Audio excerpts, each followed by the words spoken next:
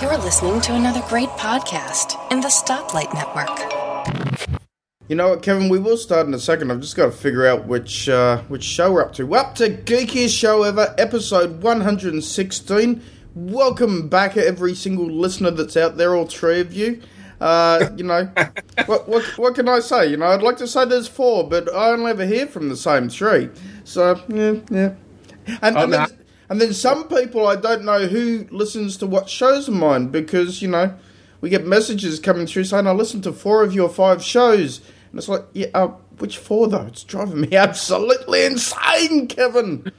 I know, and that's my fault too. Oh, it's torturous. But I've got some news. I'm actually dropping a couple of the shows. I'm dropping Track Talk, International Film Club podcast, and the Nintendo podcast. And, you know, this was something that wasn't taken lightly. It was something that, you know, I love doing these shows. And it's because I'm going back to do full-time study. So I'm going back to do a Bachelor of Arts specialising in writing and publication. And I just, you know, 20 hours full-time for 3 years. There's no way that I can record and edit, you know, 10 to 12 hours worth of audio shows every week and still maintain the study load and maintain the family sanity. So I've had to step aside and do things a bit differently. Now, something like Geekiest Show Ever, we're still going to keep it going, me and Kevin. We've had initial discussions. Kevin's going to perhaps take on a couple of the editing responsibilities, but we'll see how it goes. But the reason why I couldn't do the other shows is it was all research-based. So every week with the film show, I had to watch a new film. I had to play some games with the Nintendo one. I had to listen to some music with the Track Talk one. And whilst I love doing that, and I will continue doing that, I just couldn't commit to it on a weekly basis. Whereas, Kevin, as you know, I just rock up here, absolutely nothing in mind, and we just have a good old chat for an hour. Yeah, you do. And so now not only do I have to come up with the ideas and be the intellectual stimuli behind the show. Absolutely. Now I'm actually going to have to do some physical work and maybe put some hands on the keyboard and take over doing some of the editing for you. But isn't it shocking that I ask for so much and give so little in return? No, I'm used to it. No, it's. I think it. First of all, let me put all jokes aside. Ouch! Son of a bitch, that hurt. I just hit my hand on my desk. I want to congratulate you publicly. I think it's amazing that you're doing this, especially given your advanced years. I think it's amazing that you're going back to school. What's really odd, and of all the things, is when you told me about that, I was actually taking an online writing course at the time. Wow. Cool. Because you know what my thing is. I want to start to getting into writing software reviews and short articles and things like that. So I'm trying to beef up my skills, because most of what I've done up until this point in my career is I do kind of, for lack of a better way to say it, technical writing, short blurbs. This needs to do this way, such and such sort of thing, or... You know, very, very, very technical. But I still think it's awesome. I told my family about that. They were all quite impressed, and they all wish you the very, very best. A heartfelt, very, very best for you. So I think it's wonderful. But yeah, I'm going to actually take on the editing of the show, folks. So I can no longer blame Mark for any faux pas in the editing. Now, he will still have to bring his persona to the show, and I'll never lose that, Kevin. I know, that's what makes it interesting, because as you say, I blame the poor little Aussie. Indeed, you do. You blame me like nothing else. So no, I'll continue to do that. We're going to test it, and you know, I've got to admit, a lot of the editing, because I work with such good people, yourself included, Kevin, I don't actually need to do a lot of editing. There's only the very, you know, occasional time where it's like, oh, okay, I've got to take that out because there was a cough like I did 30 seconds ago. But beyond that, it's pretty much sit down, listen back, and have another laugh at ourselves being absolute morons. And then just, you know, put the bumper on the beginning of the show, at the end of the show in GarageBand, exporting it and sending it out to the listeners.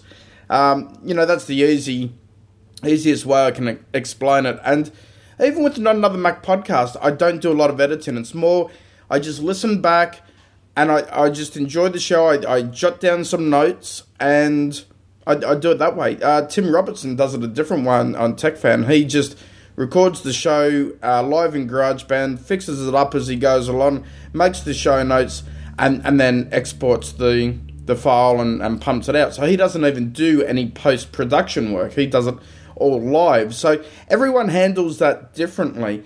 Although I will say, and Tim will probably kill me for this, but there are moments in TechFan where I go, Tim, you let that go through, please. You know, cut that heavy breathing section out, or you know. Oh, jeez, my computer just fogged up then. The screen just went all foggy. You know, look, the one thing with Tim, every time it gets around about 41 minutes, I hear him lighting up a cigarette. And as a reformed smoker who hasn't had a cigarette for 6 years, damn you, Tim, damn you. Every time I hear that, it's like, oh, yes, I want one. Thank God I don't go back to it, though. I must admit, I'm really glad that I quit and I've never gone back. It's I do things cold turkey, Kevin. I just, you know, I don't need to, you know, I have these addictions. There's no doubt about it. And I've got a smoking addiction. Every time I smell smoke from someone smoking, I get a craving. It's in my blood. It's in my system. I want it. But I just don't go ahead and do it. And it's just pure willpower. I never did a 30-day plan to stop smoking. I never did a let's put the patches on or let's chew the gum. I just went, you know what? I'm not doing this anymore. Boom. And I got past 3 days. The first 3 days were horrendous. Then I got through 3 weeks. Pretty bad. 3 months. Never touched it again. So, yeah. I'll have to give you credit. That's pretty admirable. That's one thing that I have never smoked on I never smoked cigarettes. And to this day, if I smell a cigarette, I don't object to people smoking. That's fine. You're welcome to do that. That's your right and privilege. I don't deny that. But as the older I get, this cigarette smoke actually makes me feel physically ill if I smell it now. Yep. And I don't know what it is. I don't know what it is about. I can tolerate pipes and tobacco, cigars and stuff like that. But cigarette smoke itself actually, of course, I know they put so many chemicals, so much in the. You know, it's no longer nicotine. It's no longer, you know, what a cigarette was, say, 40 years, 50 years ago. You know, they've got some really, really serious chemicals in there now. And, you know, it's just one of those things that you go, okay, even if you did enjoy it as a pastime, do you really want to throw the crap into your body anymore? Because it's not the good stuff. It's not the stuff that...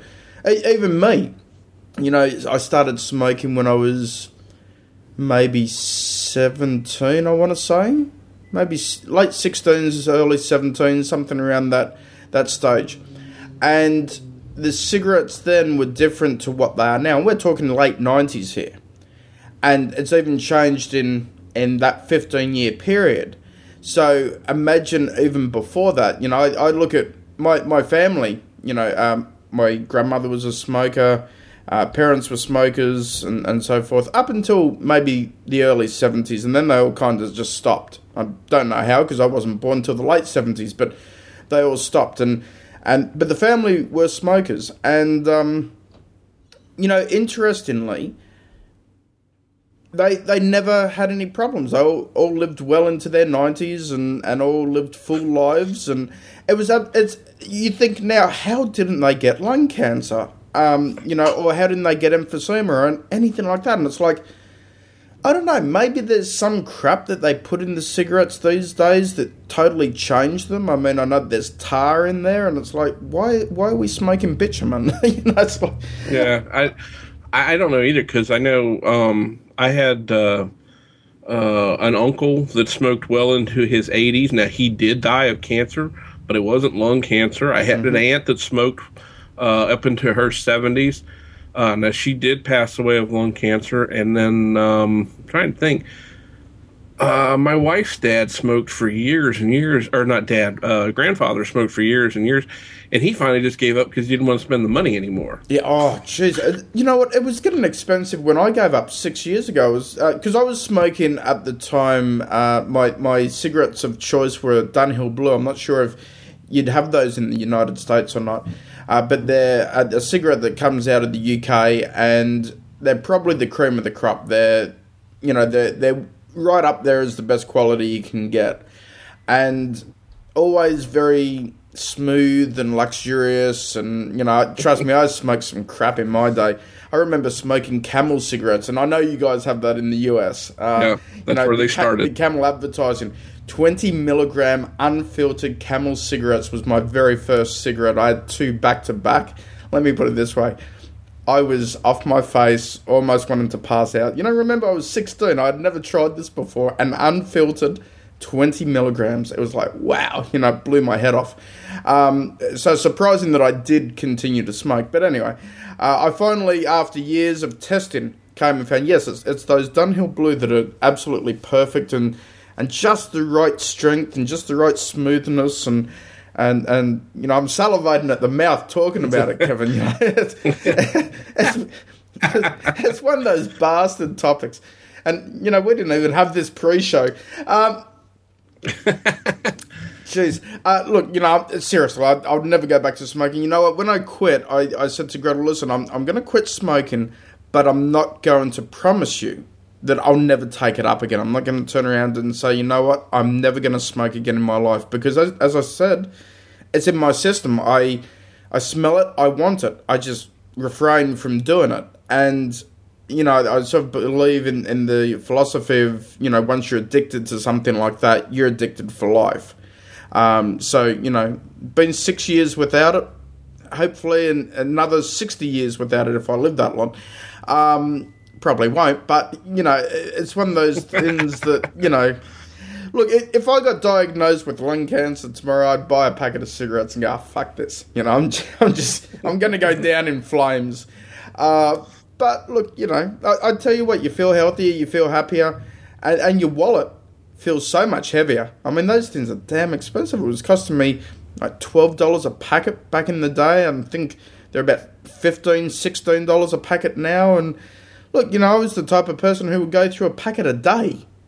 Imagine how much money I was spending. So, it was a lot of money, and it was just stupid, and thank God I'm past it. Yeah, I honestly do not know what a pack of cigarettes cost here in the United States, and it varies very widely across the country. The funny thing is, here I live in Virginia, hence my Twitter handle, Big in Virginia. And Virginia is a huge tobacco growing state.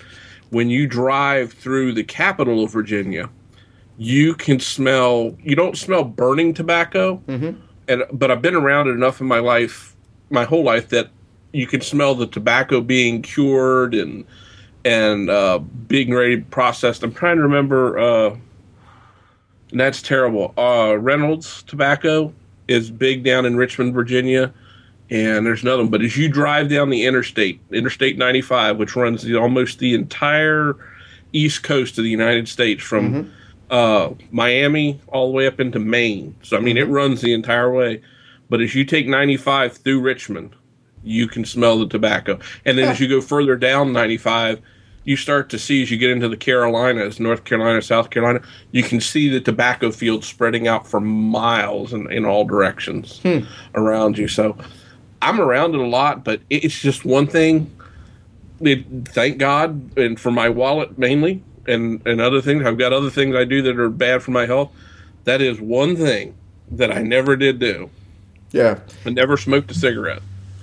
And that's great, because Gretel's the same. She's never smoked in her life at all. And I didn't say I never smoked. I just said never a cigarette. Oh, well, Gretel can top you there. She hasn't done anything at all. And look, I've never done anything stronger than a cigarette. I've never smoked anything stronger than a cigarette. So, yeah, I wasn't a smoking dragon. Let me put it that way. Look innocent.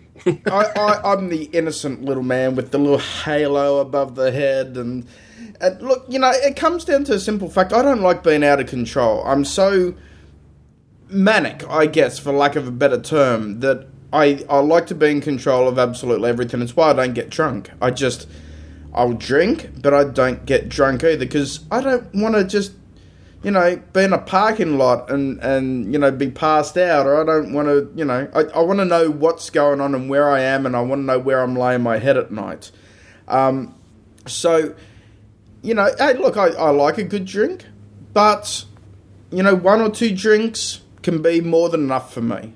And generally it's in summer too. I can go quite easily a year without an alcoholic beverage. Yeah. Oh, literally. I can... It's got to be... You're a better man than I. It's got to be really, really hot, really steamy for me to back down and say, oh, geez, I really want a beer, or I really, want some sort of spirit, pre-mixed spirit. And that's just the way I am. It's never been a big issue for me. I don't poo-poo it. It's just, it's one of those things that I don't partake in. I'm of the age that when I was 18 years old, you could do almost anything and buy almost anything here. And the only thing I couldn't buy in Virginia at that time was hard alcohol. I could buy beer and stuff like that. And but that was okay. Over in West Virginia, which I'm not that far from West Virginia, a 35, 45-minute ride, and I can be in West Virginia. And over there, I was allowed to buy anything I wanted. I can remember going into the liquor store over there with my varsity leather jacket on from high school to buy liquor. So you were a bad boy, Kevin Alder. Yeah, well, we all that. And I still drink. I mean, I'm not a heavy drinker anymore like I used to. I never... Well, there are nights I don't remember. I won't say that. I know I always woke up not in the best way, but I usually knew where I was going to wake up. I think the most frightening thing was when I woke up one morning curled around the toilet. Oh, Kevin! Oh my God! I won't tell you what was all in the toilet and everywhere. Oh. It was at home. I was home. Oh, still. Oh, jeez.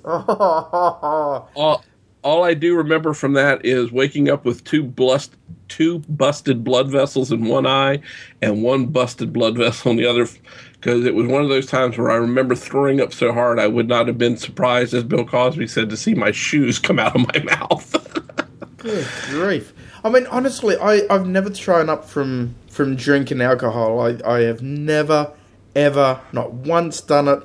I hate throwing up. It's repulsive. It's revolting. I couldn't do that to myself. I couldn't do the self-abuse. I don't know how people can go out there and say, I'm going to get wasted, and they know that they're going to end up in a pool of their own vomit. I mean, yay to mankind. Well, in all fairness, that only happened a few times. That didn't happen a lot of times. I managed to learn. Not once, just a few. I learned to, you learn where that crossover point is where I think I better stop now, otherwise I'm not going to have a good experience. Probably the second worst thing to that was waking up in the neighbor's yard one morning, laying there sleeping in my pajamas, laying there in the yard with the dew settling down around me. Oh, good grief. And, Kevin. Yeah. You've lived the life. The other thing that I don't like about drinking, and this is just a personal thing, I hate the feeling of needing to go to the toilet every 5 minutes. I don't know if you have that when you drink a lot of alcohol, but it kind of acts like a diuretic, and you want to just go and urinate every 5 minutes. And it's like, that is so annoying. That's actually... I think you and I have talked on the show before. It's good for you because it flushes the system. Yeah.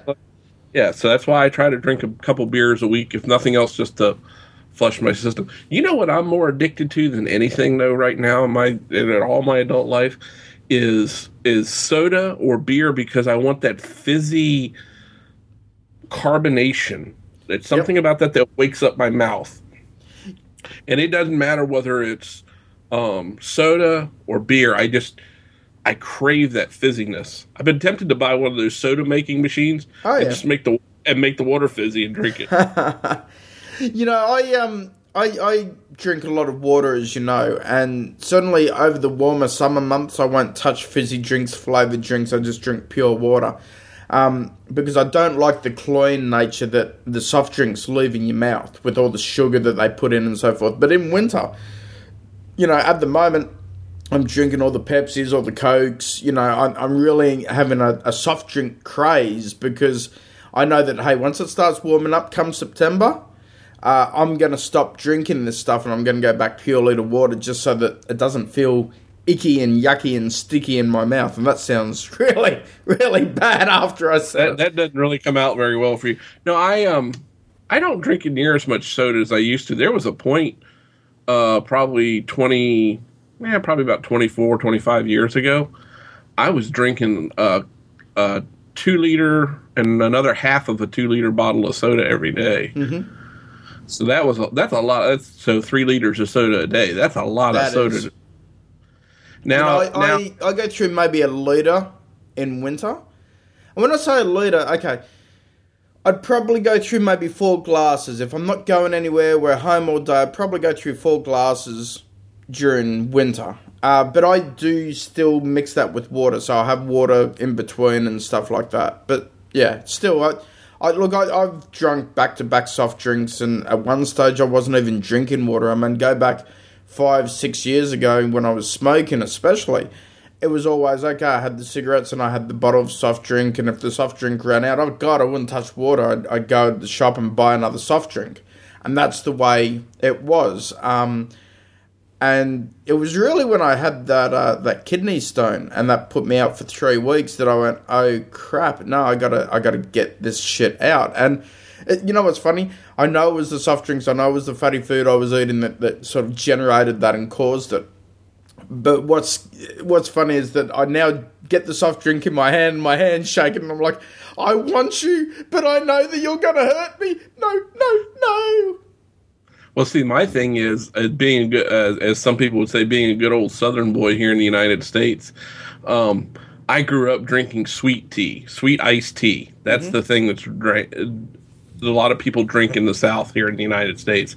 And that's something else I've had to cut way, way, way back on over the last 6-8 years. And that kills me. That just kills me. I can put the soda aside, but my sweet tea, I'm a boy, I gots to have my sweet tea.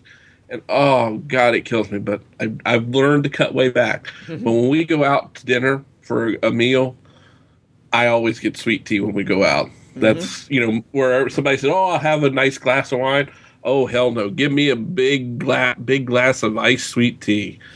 That's my big thing. Now, I will drink some. I don't drink too much when we go out because I'm usually the one doing the driving, and I'm so freaking paranoid. And listen, I'm a big guy. I can actually tolerate probably 3 or 4 beers before it would have any huge impact on me, just simply because of my size. I am scared shitless to drink anything and drive. I am scared. If somebody else is driving, fine, that's okay. I'll have a drink. But I know a lot of people like to go out after work to happy hour. Well, I got a 45-mile drive home. I am scared shitless to go have a beer and then drive. Yep. And I know I would test completely fine if I got pulled over, but it's just the way the laws are in this country. I'd be the one that would get the book thrown at them, for something happening, and it's just, Yeah, I've never been one for people who drink and drive, even one drink and then drive. I think, you've got to just be responsible to yourself and more importantly, responsible to the fellow man and understand that, shit can happen, and your reflexes, even if it's one beer, your reflexes will be affected, even minutely, and that minute, effect may be enough that either saves you from, running into someone innocent or not. And, it's just one of those things. You can never be too safe. And, especially with where you are in the world too, you've got a lot of snow, a lot of slippery roads for a lot of the year. That's when you really need to have your A game on when you're driving. I mean, I've never driven in snow. I've driven in partial snow where it's been just light snow. but never in the snow that I know you guys have in the US. So it's one of those things that, got to take it easy, got to take it slow, and do the responsible thing, and drink at home, or get someone to be the designated driver.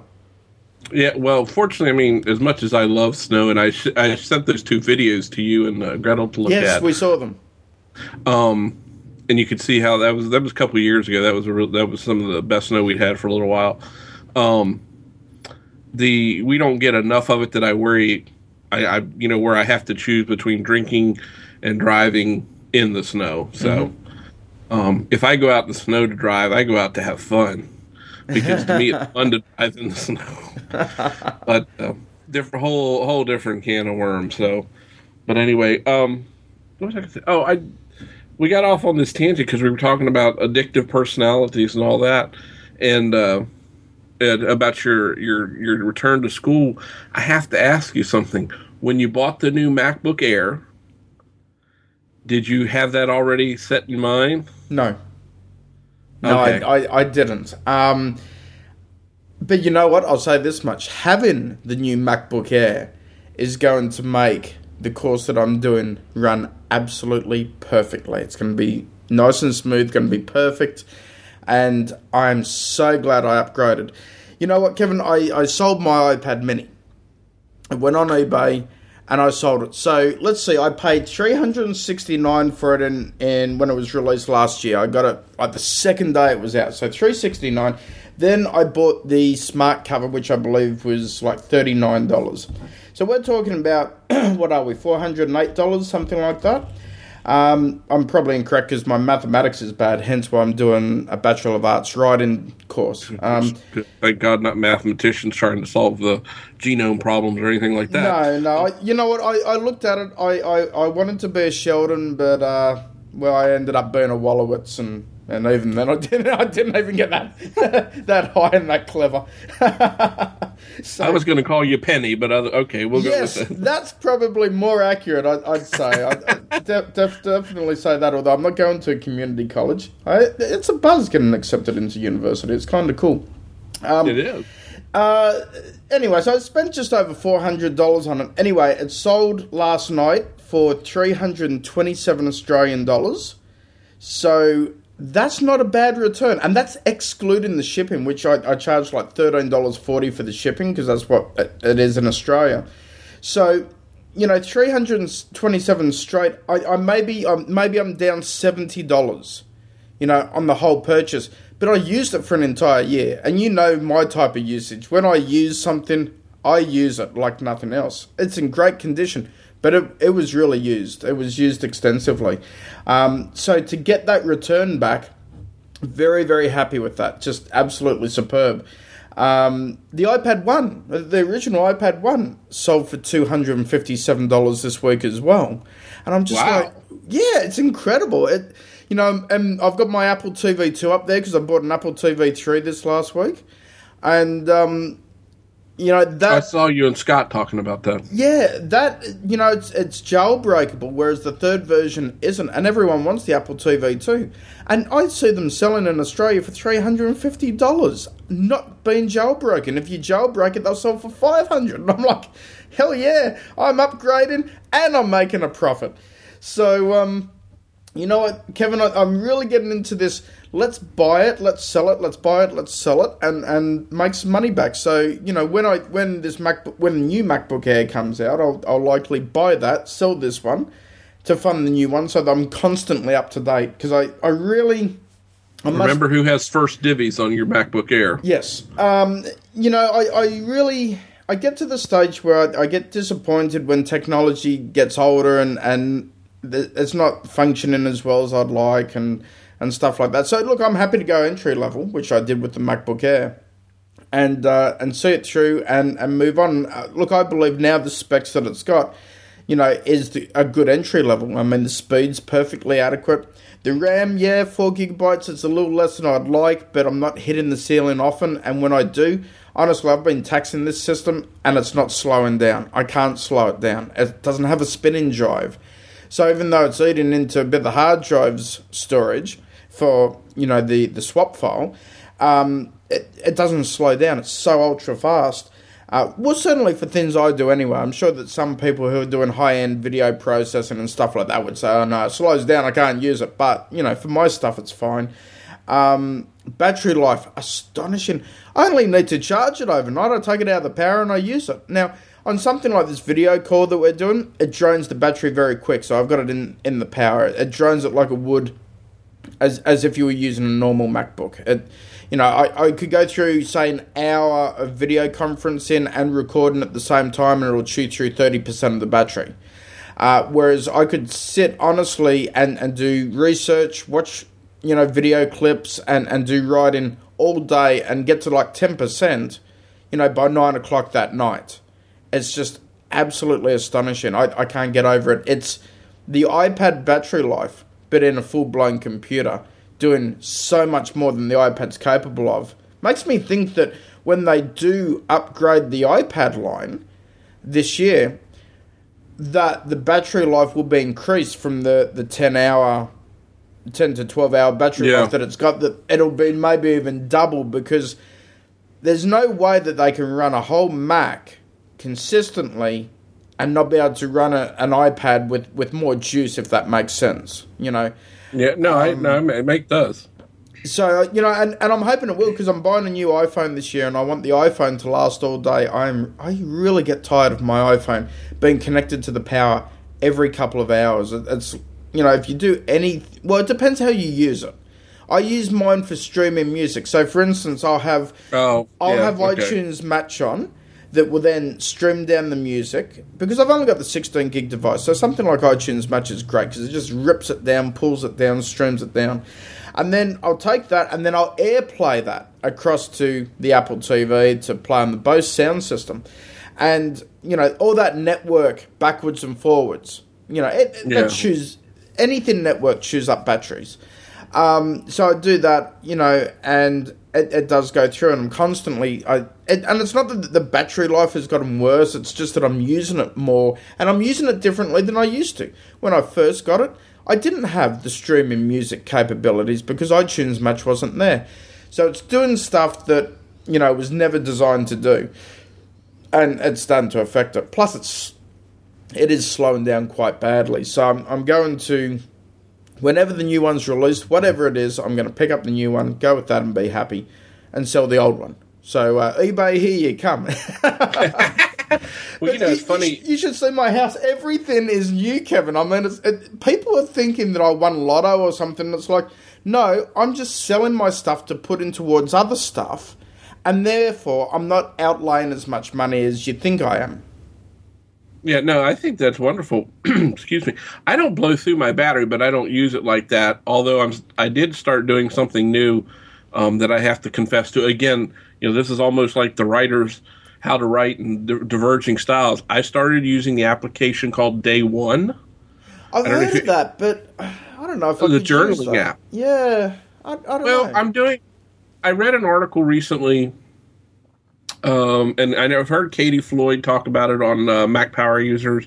I don't remember if David Sparks is into it or not, but it was on sale the other day. I've been eyeballing it, and it was on sale for the iOS version, was for free in the App Store. It was the 5th anniversary of the iOS App Store, so I grabbed it. And what I started doing now after I read this article is I'm just getting in the habit of writing more. And I read, it was a good article. I can find it and put it in the show notes if you want. I think I pulled it off of Lifehacker, one of my favorite sites. And it talked about, just start writing, something like complete thoughts, but not necessarily full-blown articles and stuff like that sort of thing. So that's what I'm doing. I'm going to, even finally tap out 50 or 100 words a day. It's that juices that start flowing. And I actually, and I know I've said it before on the show, I penned down a couple thoughts for another article that I want to write. So I'm doing it. I'm trying to get better at it. I'm trying to, get somewhere with it. So also maybe I'll. Sorry, I was to say maybe I'll start draining the battery on my iPhone. That's where I was headed with this. But I can get through, depending on average use for me. Again, I'm using text messaging, a few phone calls, a lot of email and calendar processing and some document processing on my phone. That's what I do with it during the day. And I get through, it depends, it varies, but I would say on the average day, I get through about 8-9 hours maybe before I have to hit the charge. Yeah. No, well, so I use mine, and this is why I didn't miss the iPad mini when I moved it on. I put the iPad mini aside, boxed it up and everything, ready for sale. 10 days, 2 weeks later, I haven't even looked for it once. The only time when it's a bit of an issue is when I want to read a book that I've got via, the iBook store. And then it's like, okay, the screen on the iPhone, look, it's usable and I can do it and it's fine. I'm really looking forward to when it comes out on the Mac so that I can actually read it on the MacBook Air screen. I think that'll be an enjoyable experience. Obviously you can't hold it like you can an iPad, but you know what? I don't need a multi-$100 iPad to be an ebook reader. I can get something like a Kindle, perhaps. You know what I mean? And or you could do it like this. And, Yeah, I could, but I wouldn't want to do that to my MacBook Air, I don't think. See, there's my MacBook Air. Mine's a much older one, though. Yeah, you got the chunkified one with the spinning drive. Although it's not chunkified that much, but it still is bigger. But it does what I need it to do, so that's why I don't mind it. But you made me think of something else. You were about the MacBook Air and the battery life on it, and about the iPads and how much they may have. There was, on Allison's show last week, the NosillaCast, hosted over podfeed.com, a technology podcast with an ever so slight Macintosh bias. You gotta go a bit higher, Kevin. Yeah, I got parts that won't let me go any higher, dude.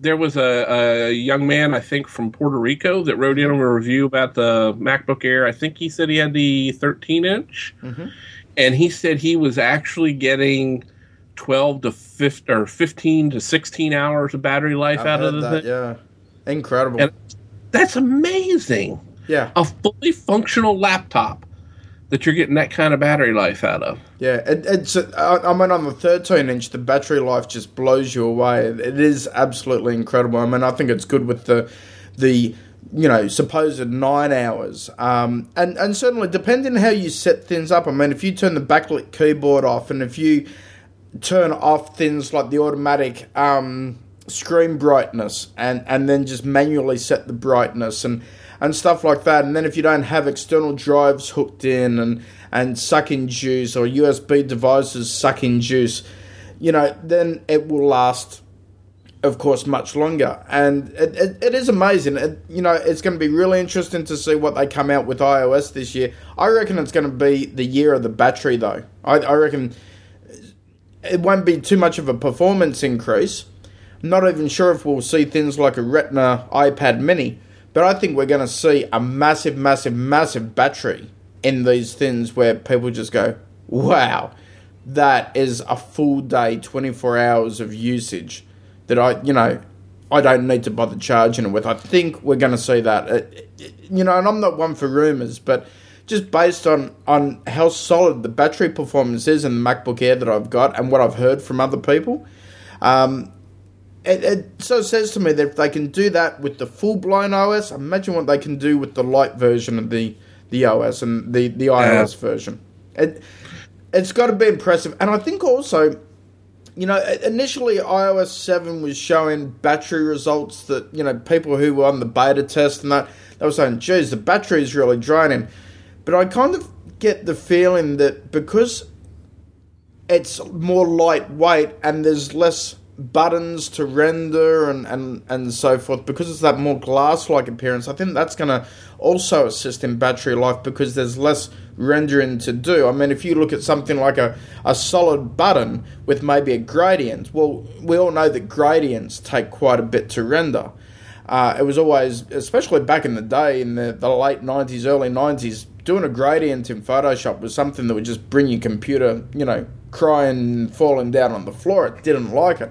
It was so processor intensive. But if they take that out and then just have like a little red border around what we know as a button, or just a little white border around a button. They're not rendering as much on that screen, so logic would say that there's not as much processing happening, and therefore not as much battery drain. I'd like to think that. Also, you've got things with, how many colours are sort of flashing up on the screen and so forth. Some colours are going to use more power than other colours and so forth to generate. So, I mean, I think this whole iOS 7 looks different. I think it's going to really perform well on battery once it's finally baked and once it's in these new iOS devices that will be coming out this year. I think it's just a natural progression. I think this is where Apple will step ahead of Samsung, where they'll step ahead of HTC, everyone else in the industry, Google, and they'll just say, right, well, you no longer need to worry about battery life. We know that this has been hell for users for years. Not anymore. Yeah, no, I think it's wonderful. Excuse me. I think if we can get the battery life, I'll be curious to see what iOS 7 does on my iPhone 4, because I don't have any real plans to replace my phone, even though it's time. I could have done it a few months ago. Mm-hmm. I just haven't had the desire to do it. The only thing that it's not doing that I really would like it to do, excuse me, is the camera function.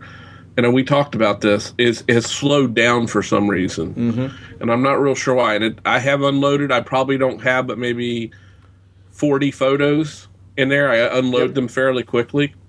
And I'm not doing it through PhotoStream. I know, go ahead, yell at me, Mac people. Please yell at me because I'm not using PhotoStream. I use something called PhotoSync. And that and a combination of Dropbox's features. So please stop yelling. That's what I like. I use PhotoStream and it sucks. And I'll be completely honest. It sucks because not every photo do I want heading into PhotoStream. And unfortunately, every photo goes into PhotoStream. That's the way it is. There's times when I'll take screenshots because I'm doing a how-to article for someone I'm writing for. And then that screenshot... And I'll be watching the photos on PhotoStream on the Apple TV, and there's that screenshot I took 6 months ago, and it's like, damn you, I don't want you there. And I'm good. I was worried there were shots that you had taken of your Willie or something like that, and that was what didn't want coming up in the PhotoStream. I delete those very quickly, Kevin. Okay, good. Thank God. Thank you. Small favors, people. Small favors. Sorry, I didn't mean to interrupt your train. That's right. I don't use Photos. I use it, but I don't like using it. I want more refinement, and I don't know what. Maybe I'm just holding it wrong, as I tend to do with so many things. But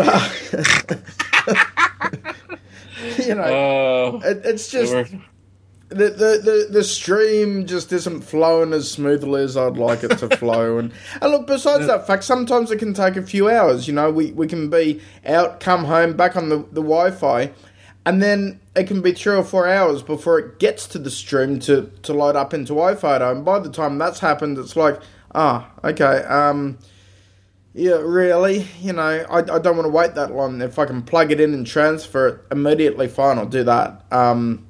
So it's good and it's great, but there's still a lot of flaws in there, and it's still not as polished as it should be. So, but yeah, look, I think an upgrade for me is definitely on the cards. I actually know it is. So I'm a happy little camper. I am definitely moving up to whatever the next iPhone is. And then I'm going to start a yearly cycle with all my technology. Every time, a yearly, when I say yearly, I mean every time Apple bumps it up and upgrades it, I'll get rid of the old, get the new, get rid of the old, get the new, so that I don't lose as much money, so that nothing gets so old that it's like, oh man, I'm not going to get much for this, or, it's going to be slow. So I'm going to go bleeding edge from now on, but bleeding edge with entry-level products. I believe that for most people, for 90% of people out there, that the entry-level MacBook Air, MacBook Pro, whatever computer you're into, I believe the entry-level has enough computing power to satisfy your needs. And, yeah. Well, you said you're going to be moving up, and immediately the thing that popped into my head was the old 70s television show, The Jeffersons. Moving on up to the top. You don't know that show? No, I don't. Jeez. We'll have to. He's an old fart, isn't he, listeners? Hey, my fellow old farts, Mr. McPeak will defend me on that. He almost forgot. He almost forgot Mike's name. Well, I got to say Mr. Chips. No, he's not Mr. Chips. Mike McPeak, DSC Chipman. See, I do remember. Wait, what's your name? Anyway, the Jefferson song, "Moving On Up." That was I remember hearing that song when I was a wee lad. And so when you say "moving on up" with the new Apple stuff, every time you tell me that from now on, I'm going to hear that playing in the back of my head. Oh dear. So anyway, to close out that topic, the MacBook Air wasn't thought of, as something to do the course with. The course came about because I'm a jack of all trades, master of absolutely none. I got a diploma in photography when I left school, spent a number of years being a photographer, ended up realising 10 years after I'd quit the photography industry that, I wasn't a good photographer. I was adequate. I could do enough to get paid, but I was never great. I was never going to be one of the best, even though at the time I thought I was one of the best. I was full of shit. And it took me 10 years to admit that to myself, let alone admit that publicly, that, I just simply was not good enough. You put in 4 years of study and all this time and effort, and you proclaim, hey, I'm good enough to do this. And it's like, no, I was more the productions back end side of things. The studio work and the on-site location work, I didn't struggle with. I could do it, but, I'd see what my peers would do, and I'd be like, wow, that is awesome. And then I'd see what I'd do, and, oh, man, that sucks. And, but I was always one for doing the post-processing, be it chemical or digital. I used to relish in that stuff. I loved doing that stuff. And that's why I class myself a jack of all trades, master of none, because that turned me into, a photography assistant, a videographer, a video editor, and then turned me into a web developer. You know what I mean? It just kept going and going and going. And for 10 years, I've been living off the back end of, guess what, I'm a qualified photographer, but I don't practice. I haven't taken a photograph in years, and I just kept going from job to job to job to job. They were never careers, mind you, and that's a very important distinction. They were always just jobs. And then I got into writing, as you know, and I, for the last couple of years, I've been doing that solidly, and it's like, this I could do for the rest of my life. I love sharing my knowledge in the written form, albeit maybe it's what people don't want to read, but I love dumping my thoughts down in the written word. I think it's one of those really unique things that people can do is to actually write coherently, and then even if only one person reads it, it's a buzz. It's, wow, someone else took the time to read through my crap, and that's pretty awesome. But what I decided to do, I don't want, let's have another job. Let's take writing and we'll have a job as a writer. No, I wanted a career. And that's the big distinction. I wanted to have that career that for the next 30, 40 years of my working life, I'm going to be happy and content with doing. And, I came to basically a wall almost. It's, it was like, okay, I've achieved so much, but I'm still an amateur. And I need to step above that amateur line and go to a professional line. And that's why I decided, you know what, I've got to go back. I've got to go back to school. I've got to learn. I've got to, work hard, study hard, get this degree, and then I'll have the career and doors will open much more freely for me. And so that's the whole idea is not having a job anymore, not having just, this little bit here and that little bit there and some other bit here, but having an entire career that really, to be quite honest, not only that I can be proud of, but that my kids can be proud of me. Because, jack of all trades, master of none, it works. You can make a career, you can make your life out of it, but it's not a career. Well, it'll help you earn all that money you wanted to fly over here to the United States. That's something else too. Yeah, definitely. Because, it puts me then into another salary step. And to be quite honest, look, even being a photographer, photographers get paid like shit. And if you run your own shop and you don't work for someone, you get paid even worse. So you do it for the love of it, and I don't have that much love for photography. I needed to do this for the family. I needed to do it for me, and the MacBook Air is going to help me along with that. Well, I think that's good. I was wondering about that, and I thought, well, I've got to ask him, and I thought, what better place to ask him than while we're recording the show, then? Oh, definitely put me on the spot. But, it was it was just a culmination of things. And, I lost a couple of writing gigs in the last 6 months, and it wasn't because, my writing was poor. My writing was adequate for what they were asking me to do. It was simply because they ran out of the money to pay me. The economy's tanking for some businesses out there, and they just couldn't afford to keep me on. And, it's the way the cookie crumbles. So, when you're down and out and, Macworld and Tidbits aren't knocking at your door, you got to think, well, what do I need to get those guys knocking at my door? And reinvent yourself. You do. You have to. And it's almost like a rebirth. And I know that put a bad image in my head, Mark being It did rebirth. mine too. So thanks a lot for that. But it's almost like I'm going back to do what I should have always done. Back in high school and school all the way through, I was always very good with the written word. I would always get great marks. I'd always do well in the courses. But the problem was I just never took it anywhere. I think, and I can blame my mother for this. My mother was always one who would, every night, I'd have to sit down, read. It was pumped into me, and it was pumped into me so hard that I used to detest and hate to read. Even to this day, I'll start a book, and I'll get halfway through a book, and then I'll put it down for a week, and I won't go back to it for another week because I'm fed up with it. And it's that kind of thing that really, really got me to walk away from that completely. Walk away from the skills the natural skills I had, I guess, if you could call them that. And, it was just one of those negative things. And that's one thing that I want to try with my kids not to do, is to push them into, hey, do this. Because it turned negative against me. It made me go for a career that, there's nothing wrong with being a photographer, but it wasn't me. I was trying to be someone else that I wasn't. And, well, you were pandering. Pandering's not the right word. You were yielding to your creative side, but just not in the appropriate creative outlet. Yeah, definitely. And, it took... Look, I'm mid-30s now, and it took that long. I know I'm old. No, but seriously, it took me that long to come to my senses and say, you know what, you should be over there, not over here. And, so anyway, enough about me. Bottom line is I'm very excited. I start the course at the end of next month.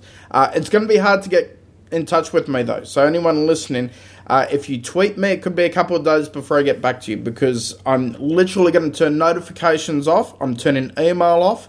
I don't want to see little numbers come through on the little icons. I will literally open up that stuff at night time and on weekends, and then I'll sort of communicate that way. But you won't be able to get me almost 24/7 like you can now. And I've got to do that, because if I have distractions, Kevin, I'm never going to get the work done that I need to get done. I need at least 20 hours a week to get this course done perfectly. And trust me, if I have... I want people to keep coming back to me, please. Message me and everything. I want that. But just bear in mind that I won't be able to get back to you immediately, or it might be a couple of days and the conversation might seem a little bit disjointed. But I definitely will reply if you send me a message. So, yeah. I think it's wonderful that you're doing this. I'm doing... it's similar. It's not to the extent that you are. I'm not going to go back to school anytime real soon. I have my degree in engineering, and I don't plan on getting another one. Although, God help me, I don't know why I didn't do that when I was in school. I only needed 2 more classes for a second engineering degree. Wow. Yeah. Anyway, I'm not doing it now. It's one thing that you could do, I guess, because look, my uncle, he's well and truly retired now. He's pushing, heading up late 60s, and he's still doing university courses. He started maybe 15 years ago or so. He was working in the bank, and he was just middle management, and he wanted to go much higher up the daisy chain. He wanted to get more money, of course, and have a better career and just improve himself. And he also wanted to change from regular banking to legal banking. So he went and did degrees in law and so forth. And, he was at that stage in his 50s. And, he went for it and got all these degrees. And, yeah, I don't know, he keeps going like that. It's actually a bit of inspiration for me, to be quite honest, because I see that you're never too old to start something. And this whole idea of me searching for something more came about a tweet that was sent out where, it was stated that Ridley Scott was, I think, 42 when Alien came out. And, that was his big foray into the world of Hollywood. And it basically went on to say that you're never too old to start something new or to, make a new career or make a change. And it's so true. We limit ourselves based so much on age and so much on where our careers are going and so much on where we are in the life cycle that we forget that, we can keep learning, and it's up to ourselves as to whether or not we do. It doesn't matter if you do or if you don't, but closing the door because we're a certain age. And this is the other thing that I really want to express to my kids. So much when I was growing up and going through high school, as soon as you finished high school in Australia, the big thing was you got to know by the time you're 16 what you want to do for the rest of your life. You've got to go to a careers counsellor, you've got to sit down with them, you've got to discuss what you're going to do, what your strong points are, then you've got to go to university or you've got to go to TAFE, and you've got to do that career, and then you've got to do that job, and it doesn't matter if you're suicidal, you've got to do that. And I want my kids to know that that's utter fucking bullshit, and that you can reinvent yourself regardless of what age you are, because I feel that puts a lot of pressure, certainly in Australia anyway, with teenagers and kids, because they don't know what they really want. I didn't know what I really wanted at 16. And, it's one of those things that, it can put so much pressure on them that they do get to that stage where they're suicidal or deeply depressed, and it's not healthy. So, if there's any advice that I can offer from what I'm doing, it's that you can reinvent yourself, and that you should always reinvent yourself, and it's never too late. Oh, don't start me on the counselor stuff. My oldest daughter wants to go into agricultural science, Very cool. Ag sciences and stuff like that. So she was having a talk with the counselor, and she heard the counselor talking to these other people. Oh yeah, that's great what you've chosen. I don't remember what they had said. Yeah, that's fine. Oh, you want to get into sports or sports medicine or something like that? That's great. She gets to talk to my oldest daughter, and she tells her what she wants to. No, you don't want to do that. Go into computers. Stop doing that right now. And it's like, if I could have had that counselor, I think I would have beat her about the head and face. Fortunately, my oldest went to her ag science teacher, who is also a woman. Congrats to her, and my wife knows her, and I know her. And I think the ag teacher had a little discussion with the counselor about, don't discourage people who want to go into agricultural science, because it's this funny thing. We all here on the planet need to eat, and we depend on agriculture to do that, because we kind of need the animals, maybe grow a little bit of stuff to eat and stuff like that. So, but see, that kind of attitude squashes someone's dreams. And here's the other thing I noticed too about, being more mature and going back to study. I wasn't the type of person who years ago, when I was at that younger age, who would want to go and study. I'm someone now who's much older, who is much more mature and says, hey, I need to get this done. I want to get this done. This is where I'm going. This is what I'm heading for. Back then, I didn't do that as much. So that also changes. What you're maybe shown at school and what a careers advisor will suggest is not maybe what you are best doing, if that makes sense. I mean, look, when I was doing, my HSC, my high school certificate, I studied what was then termed as 3 unit subjects. So you had your standard 2 unit and then you had your 3 units. So your standard 2 unit was your standard run-of-the-mill, everyone did those. And you just picked which ones, and then you had your slightly higher ones up. Now, I had ancient history, and then I had geography as my 2 3-unit subjects. So I actually did 2 back-to-back, which was kind of suicidal because that was a lot of work. And it meant more exams too, which is never a good thing. I hate exams. I hate them. But you know what? I wasn't doing English. I was doing straight 2-unit English. I didn't do any higher. And, your dreams do get squashed by what teachers and career advisors say that you're capable of doing. And, it was always one thing. And look, I know that there's a lot of mathematics in science, but I always had a buzz for science. Science, I was always dead set on. Mathematics, I couldn't do. So, yeah. I love math. See, I can't do math to save my life. And I just get by with our personal finance, Kevin. That's how limited my math is. Savings, yes, I can do that. But beyond that, it's beyond me. But interestingly, when mathematics would come into science, I could understand the math. But when it was mathematics on its own, I couldn't understand it. So I used to always do well at science. But because I couldn't do well at maths, I couldn't go into the higher levels of science in high school. Yeah. Which was always annoying.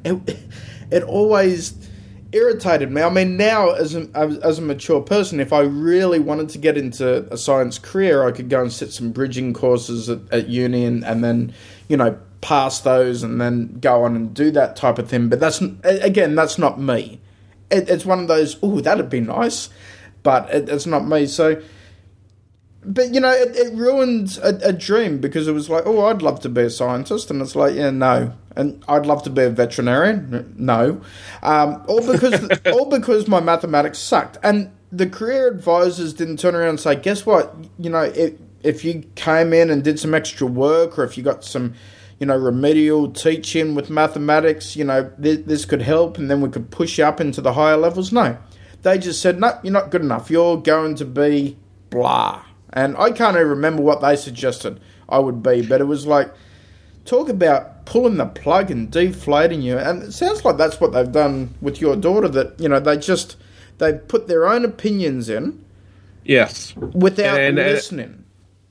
And that's exactly what they did, and that's what ticked me off, too, because I don't know, you and I might have talked about this offline, but I had the same thing. We've had this discussion before. My entire music collection will fit on a thumb drive or probably a floppy disk at this point anyway. But that was one thing that happened when I was in school. I, all the way coming up through elementary school, wanted to play the trombone. I wanted to play the trombone in the worst way. I just thought it looked cool, and I thought, that's what I want to do. I want to play the trombone. Well, they made you take this music test when you went from the 5th grade to 6th grade, which is where you started going and taking band classes. Mm-hmm. So I took the music test, and they come back to me and said, oh, God, you're terrible. Don't ever play an instrument. Please, you suck and all this sort of thing. It's like, that was, it's kind of deflating. And it was like, son of a bitch, I just, and right then, that's when I lost a lot of my interest in music, and that's just what it had to be. So I'm giving Mark a little math lesson here so he can 1 + 1 = 2. Very good. Yeah, that's your lesson. They did. That screwed me over, and it made me lose complete interest in music.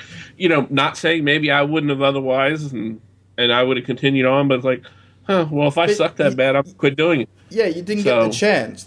You didn't get the chance to... And look, when you're young, too, especially with music is hard. I mean, when you're young and you're only learning, it's like, how do you know if you've got any musical talent whatsoever? I mean, you've got to learn that skill before you can sit a test, Yeah, they're telling us this they're telling this to I would have been 10 or 11-year-old kid. Yeah. You can't do that to a kid that young. No, absolutely not. Because at that stage, you've got no skills. You're still bashing on the drums like a maniac. So, just crazy. This whole topic brings up another memory. My accountant, who's a good personal friend who I've known for years, he didn't get a high enough grade in his high school certificate to get straight into university to do accountancy. And everyone was kind of like, oh, well, you've got to go and do some other job, And he turned around and he actually did an additional 3 years of additional study to then qualify himself to get into uni. So it took him much longer, but he got what he wanted. He worked hard at it. Now he's a partner in a firm and makes big dollars and is an absolutely brilliant accountant, really nice guy, but he didn't let career advisors stop him or anything like that. He said, all right, I didn't get the score I wanted in the exam. What do I now need to do to actually go and achieve what I wanted to achieve? And he went back, studied hard and did everything and got through. And, kudos to him, because it's just one of those things that, don't listen to what people tell you. People are full of shit and people get jealous and people don't want you to succeed because they want to look better themselves. And, there's a whole bunch of reasons why people are negative towards other people and why they say you can't do this or you're not good enough. Don't listen to it. That's my advice. It's a load of crap. I like I said, I hated that fact that they did that. And then when I got into it and I started studying, I studied drafting. Mm-hmm. Back in the days when you actually used a T-square and a board and stuff like that, and I've talked about that on the show before. And then I did that. That's what I did in high school. I thought, okay, I want to be a draftsman. I enjoyed that. Then I got out and I had exposure to engineering, civil engineering in particular. I said, that's what I want to do. Well, then that got me involved in daily use of a computer, and I went, oh, now this is cool. Mm-hmm. And that finally brought me full circle to what I needed to do. And I'm thankful for all that, but one of the interesting things when I started taking some engineering classes, I didn't take them in the exact order that they were prescribed to be taken. And I took what nice. I took what was I took what was called one of the weed classes.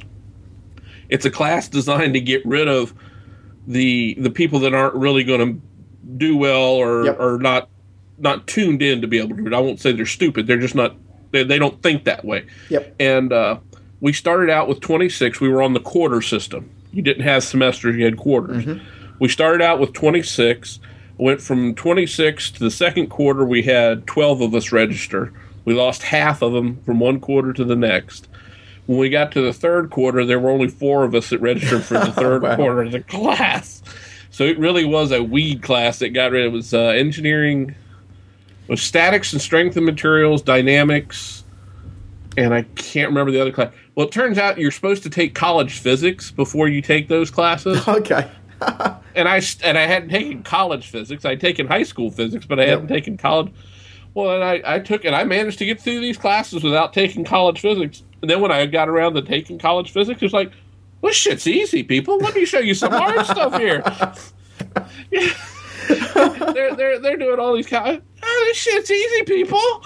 Come here, let me show you the hard stuff. That's funny. Anyway, because I already knew how to write the logic and the programs. Mm-hmm. I pissed off. I can remember, you'll enjoy this, and you have this chance now that you're going back to school. I pissed off my math teacher in college because I had taken all these engineering classes, mm-hmm. and I had an engineering calculator, the HP 11C, and I had that, and I had it set up to do all this work for me to help me do it because we're solving complicated math problems in these classes. Well, then he's teaching this stuff, and I had all these basic stuff programmed into my calculator, and he got really mad at me because one of the things we had to use was the quadratic equation to check answers mm-hmm. for this one unit that we were working on in math. And I said, that's fine. I had the quadratic equation in my calculator. So I did it. I'd punch in, and it would check it, and I knew right then whether or not I was right or wrong. He said, no. You got to show your steps. I said, okay. That's so I just went into my I went into the calculator, and I put pause statements. That's all you have to do. Yep. I still didn't have to do the calculation. And he couldn't stop me from doing that. But his calculator that he used was some crappy TI calculator from back in the day where you had to sit there and key the whole thing in. Yep. You didn't have offline storage like I did to sit there and build a program into it. I had games and shit stored in the calculator and all this stuff. And it was hilarious. But yeah, it was funny. You need to do that. Somehow take a class out of sequence and then just mess with them. I like it. Very funny. Yeah. No, we're certainly. I'm certainly going somewhere now, Kevin. So fingers crossed I'll go well with it, and hopefully I will. But yeah, big thing is don't think that what someone says is the be all and end all, and give it a try. Give it a try, and if you know what, if I fail at doing this course, I fail because I'm not good enough as a writer. I'm not good enough with the written word and comprehending the written word. I don't perceive that to be the case, but you've got to try these things in life. You've got to stop being scared of them, and change is hard. Change is scary, and there we go. That's all the advice I can give, is to just forget what people say and just do your own thing and keep learning. No, I think you're exactly right. You have to change. It's funny, when I was going to college too, and I got all the way through. I hated English all the way through high school. I hated. I put it off taking the required college classes that I had to in English till my last year of college. Oh, I had postponed it, and then I was stuck. I had no freaking choice but to take it. So I signed up. I was like, oh God, this is going to kill me. I got an English teacher. Her name, God bless her, Christine Andrea was her name, and she was actually a published author. Mm-hmm. She was teaching. She was I guess it would be considered an adjunct teacher at the college, and she was the first English teacher I'd had ever since first grade, and writing and all that made me enjoy writing. Mm-hmm. And I wrote prolifically in her class because it was college composition, and I wrote well enough, and she said you're good and all this stuff. I went from when I got out of high school, I graduated English, and I did it on purpose. I don't deny that. Mm-hmm. By 1 point. I had to have a 74 or better average to get out of English in high school, mm-hmm. and I had 75.2, so a little over a point. I barely got by, but I did that on purpose. I hated it. I said it was pointless. It was stupid. I wasn't doing it because I knew what I was getting into, and I didn't mm-hmm. see any benefit to it. I took that, and by the time I went to college, and granted, there was a long gap in between when I got out of high school and when I went back to college and got my degree. But after taking a semester of English College Comp, I got recommended to the National English Honor Society here in the United States. And I didn't do it because I just didn't have the time to take the extra classes. Mm-hmm. Now, contrast that with the second teacher I had for the second semester of College Comp. He was a piece of work. I'll just say it that way. he had an inflated ego by the sound of it. Well, his major had been Russian literature between 1900 and 1940 or 30 or something like that.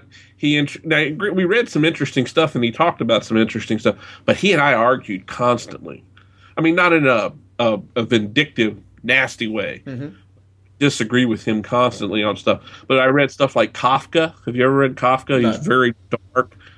If you ever hear somebody say something's Kafka-esque, I think is the term. Mm-hmm. They mean dark and sinister and, just like, depressing type of thing, because he wrote a lot of depressing stuff. But, he turned me around. I went the other way. I did well in that English class. I still pulled, I think I had a 3.4 or something in that English class, but I didn't have the 3.8, 3.9 I had in my other English class. So, yeah, it was different. But, yeah, the message to our listeners, don't let anybody tell you can't do something. If you're willing to work and willing to try, and God bless Mark for doing this now and going back, he has a dream. He knows what he wants to do. Go for it. There's the old saying, I forget who the comedian was, that said, "Do you know why adults are always going around asking kids what do they want to be when they grow up? It's because they don't fucking know what they want to be." So oh, that is so true, isn't it? they still haven't decided. So I think it's good, and it makes me proud to call you my friend, knowing that you're doing this, and I just think it's absolutely great. Well, thank you, Kevin, and fingers crossed it'll go well. Now, we better close out the show so that we don't actually burn the ears of the listeners. So, you know what, I was going to talk about an energy bill, though, that we got this week for $703.11, but I might leave that till next week. That is just for 3 months. And I want to talk about how it compares to energy costs in the US. Just, ballpark, it's massive in comparison, I take it.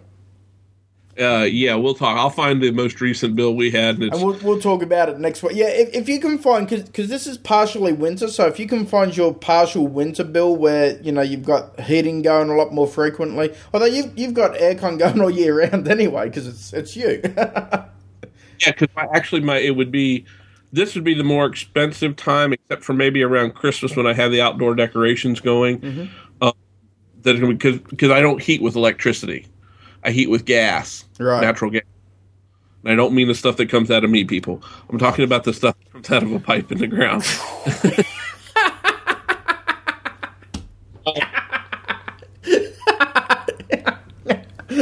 I'm thinking, out of the pipe in the ground, I wonder who puts it there.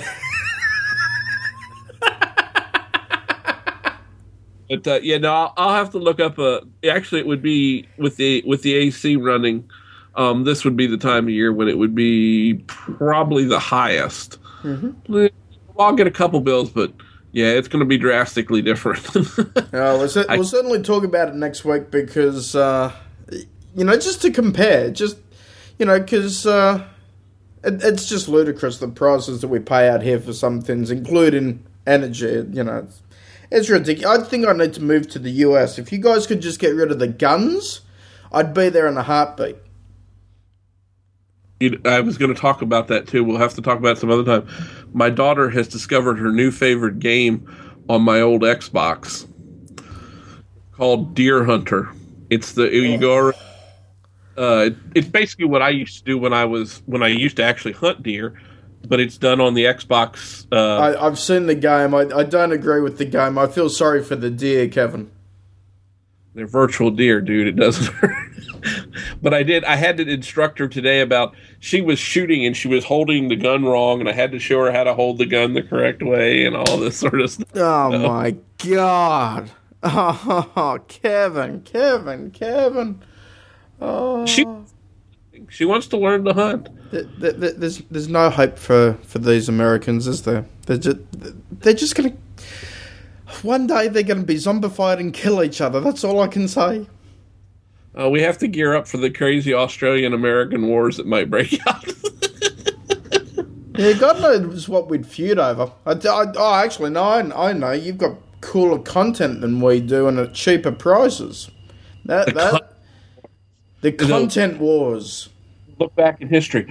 Oh, God, remember when the content wars launched? It was awful. The intercontinental ballistic missiles were launched, and they were full of DVDs that the Aussies couldn't get, and they were landing, and they blew up, and all, yeah. That's it, and it started here on Geekiest Show Ever.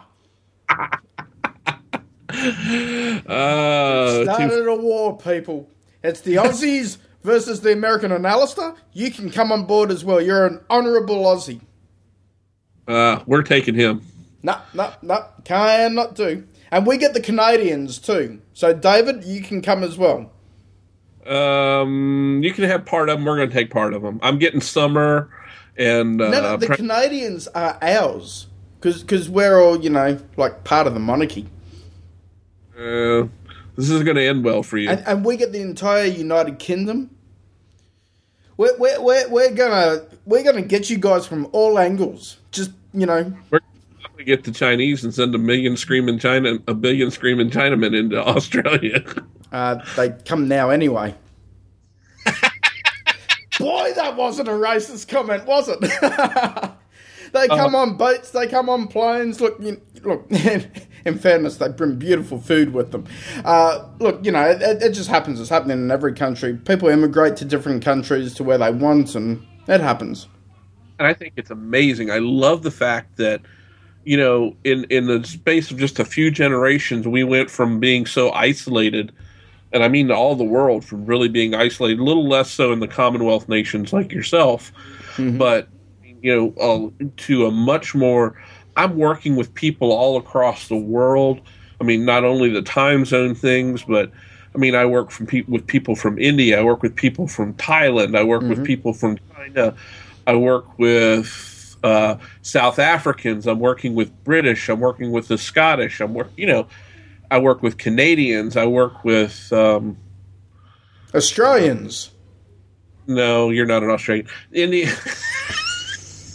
New Zealanders. I work. Oh, fine. Have them, but not me. Well, I do. I do work. I try to help out Gretel. So yeah, I do work with an Aussie. So. And listeners, I have spent an hour listening to Kevin, and he doesn't even want to work with me. Mark's sad. You know what? This is the end of Geekish, however, for this week episode. God knows what it was, but you can go back to the beginning of the show and you can find out, because I'm too lazy to look it up again. Kevin, where can the listeners find out more about you until you insult me yet again next week? Well, I will be loading my content missiles up, but you can always go over and find me on Twitter or app.net at BIG_IN_VA, or go over to about.me/Kevin Alder and find links to G+ and whatever else I might come up with to do.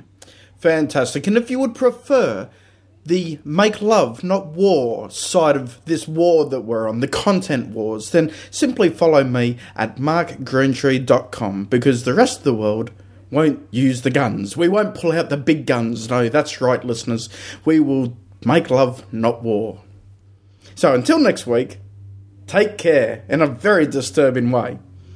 Yeah, very disturbing. But also, between now and next week, don't forget to hug anything but Mark as a geek.